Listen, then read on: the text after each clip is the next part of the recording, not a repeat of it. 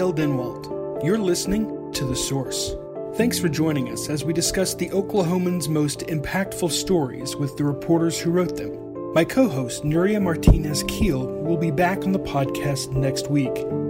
State officials want to expand the Kickapoo Turnpike south from Interstate 40, where it will connect to I-35 in southern Oklahoma. But residents of Norman aren't happy with the proposed route that would bring major construction and traffic to the rural outskirts of that city. Reporter Jessie Christopher Smith was there last week when about 1,000 people crammed into a Norman church to hear about the plan and voice their opinion. We all got the country to get away from the people. But first, let's start with Norman City leadership. Jessie, how has the City Council in Norman reacted to the Turnpike Authority and the Transportation Department's plan to extend the Kickapoo Turnpike? Well, first of all, Dale, thank you for letting me be here today. In regards to the city government, I think it's safe to say that they are uniformly outraged. It is rare to see agreement with the city council here in Norman. Anyone who follows the city of Norman is well aware of the political divides and strife that have happened and exacerbated since the pandemic started. But I think it's safe to say that every ward, it is every city council person for every ward in Norman is uniformly against this. I think they were equally as surprised as everyone else was when they heard about the plans and are outraged on what the Turnpike expansion might mean for the city. In your story, you used the word shocked, that the city council was shocked, whether it's the route that was planned or whether it was the way that it was presented. And the Norman residents who were there, they're furious that the state could essentially pave over their homes and their property to build a toll road. Were the residents included in any of the discussions of the route before it was announced last month? Based on everything that I heard and everything that I know, it doesn't appear so.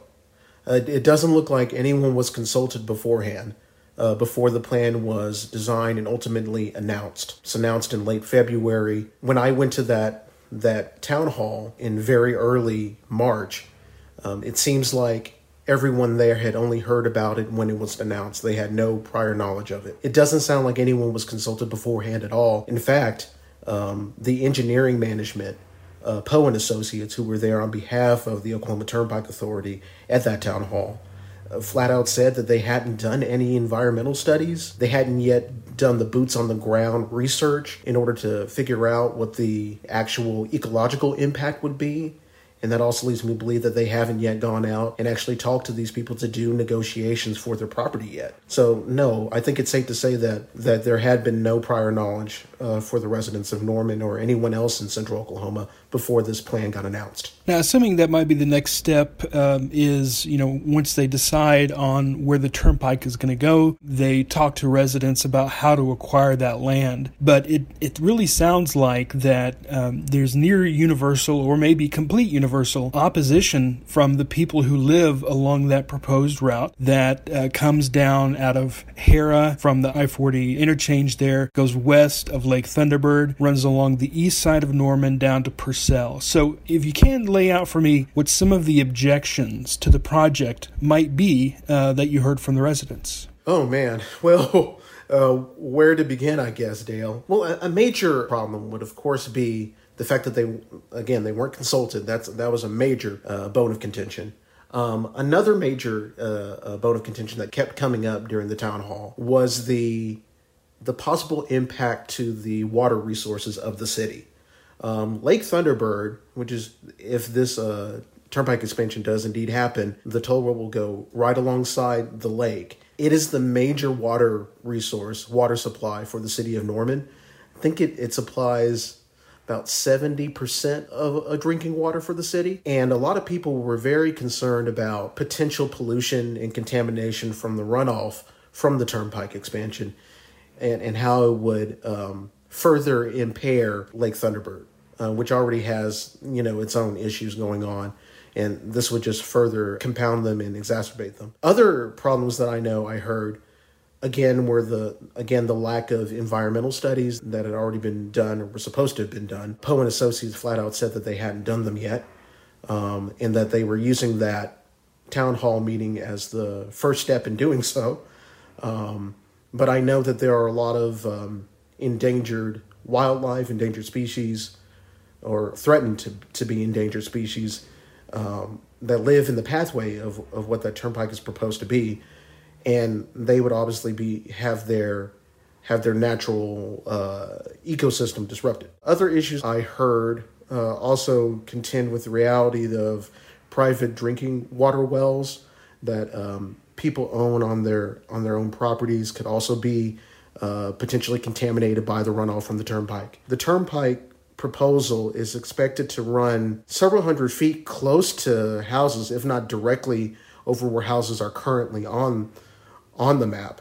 And so that leads to a lot of potential problems with pollution of their actual drinking water. A lot of these people who live in Ward 5, they have moved out of the bigger metropolitan areas deliberately.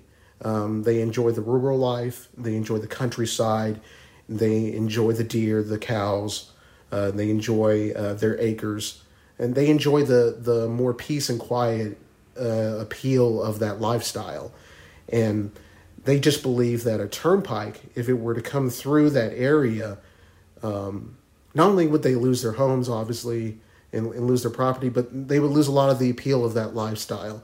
The noise pollution and the actual ecological pollution alone would disrupt a lot of that natural appeal to Ward 5. And so, yeah, that was amongst the major issues that I kept hearing get repeated.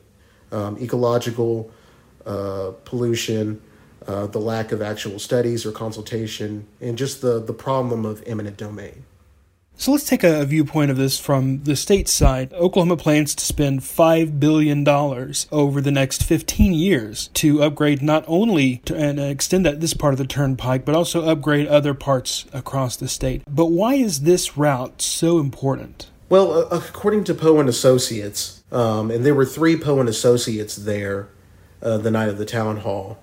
David Streb, who's the current president. It's also worth noting that he was formerly the Director of Engineering for the Oklahoma Department of Transportation many years ago. He's currently the president of Poe and Associates. There was also Sean Kavanaugh and Craig Moody, who are going to be heavily involved with public engagement and with design coordination for the turnpike expansion. They were all there, and they were saying that this turnpike is extremely important because it will allow congestion on the highways and traffic times to be improved. They claimed themselves that as they traveled there that night from Oklahoma City, which is where Poe and Associates is based, took them about an hour and 14 minutes, which they said if the turnpike gets expanded appropriately, will allow such a travel time to be reduced by about 20 minutes to 25 minutes. And their belief is that this is worth it. This is justifiable. This can justify having the turnpike be expanded because it will allow for less congestion on the interstate. In fact, the name of the project, which is supposed to take about 15 years and like you said, take about $5 billion to make happen, is being called Access, which is supposed to stand for advancing and connecting communities and economies safely statewide. So it's clear that this is part of their big push to improve access to the state's infrastructure and to the roadways and highways that people travel constantly, commuting every day. And I think that's part of their big push for this, is to even name it Access. And I can see that because the I-35, I-40 interchange is one of the busiest, if not the busiest in the state as far as traffic. Anyone who from eastern Oklahoma or the eastern United States really who wants to go south along I-35, their best option and most efficient option is to go through Oklahoma City. And essentially what this turnpike would do, it seems, is basically let them cut around that intersection. Just like on the western side of the city, we have the turnpike extension in Mustang that lets people get off of I-40 before they normally would so that they can further head south. If this plan, whether it's this route or another route, gets adopted, I think it'll be interesting to see because people coming from Tulsa won't have to drive through Oklahoma City at all to get to Dallas. I think the last question that we'll talk about today, that this current plan would bring the turnpike to the west of Lake Thunderbird and terminate near Purcell along I-35. What are the chances that this public outcry will lead to the route being altered? And what other options does the state have? Oh, wow. That is a very good question. The tone at the town hall, which was very raw with anger and frustration from the residents of not just Norman, but surrounding cities in central Oklahoma that would be affected by this turnpike expansion. It seemed to me that the way they understood it is that this has already been done. This is basically set in stone, and there's nothing we can really do to change it. Is what the tone was and what the mood was that I was feeling from the residents. But Poe and Associates, the engineering people on behalf of the Oklahoma Turnpike Authority, said that they were there to start a dialogue. They wanted the comments. They wanted the critiques. They wanted the feedback, so that they could make some wiggle room on the map. I believe that Ward 5 City Councilman Rachar Tortorello, in fact, said as much. I mean, that was really the whole meaning for the town hall, was to see if there were any changes that could be made. As far as the route being stopped, which I think would likely be what everyone in Ward 5 and the surrounding areas would prefer, I don't have a crystal ball. I can't say that will happen. Best case scenario is this turnpike gets stopped, correct? Is there a possibility, though, that it could be rerouted or changed? I think there is some hope for optimism there. But as far as any other plans, I can't say that they're not going to go ahead and go through with it.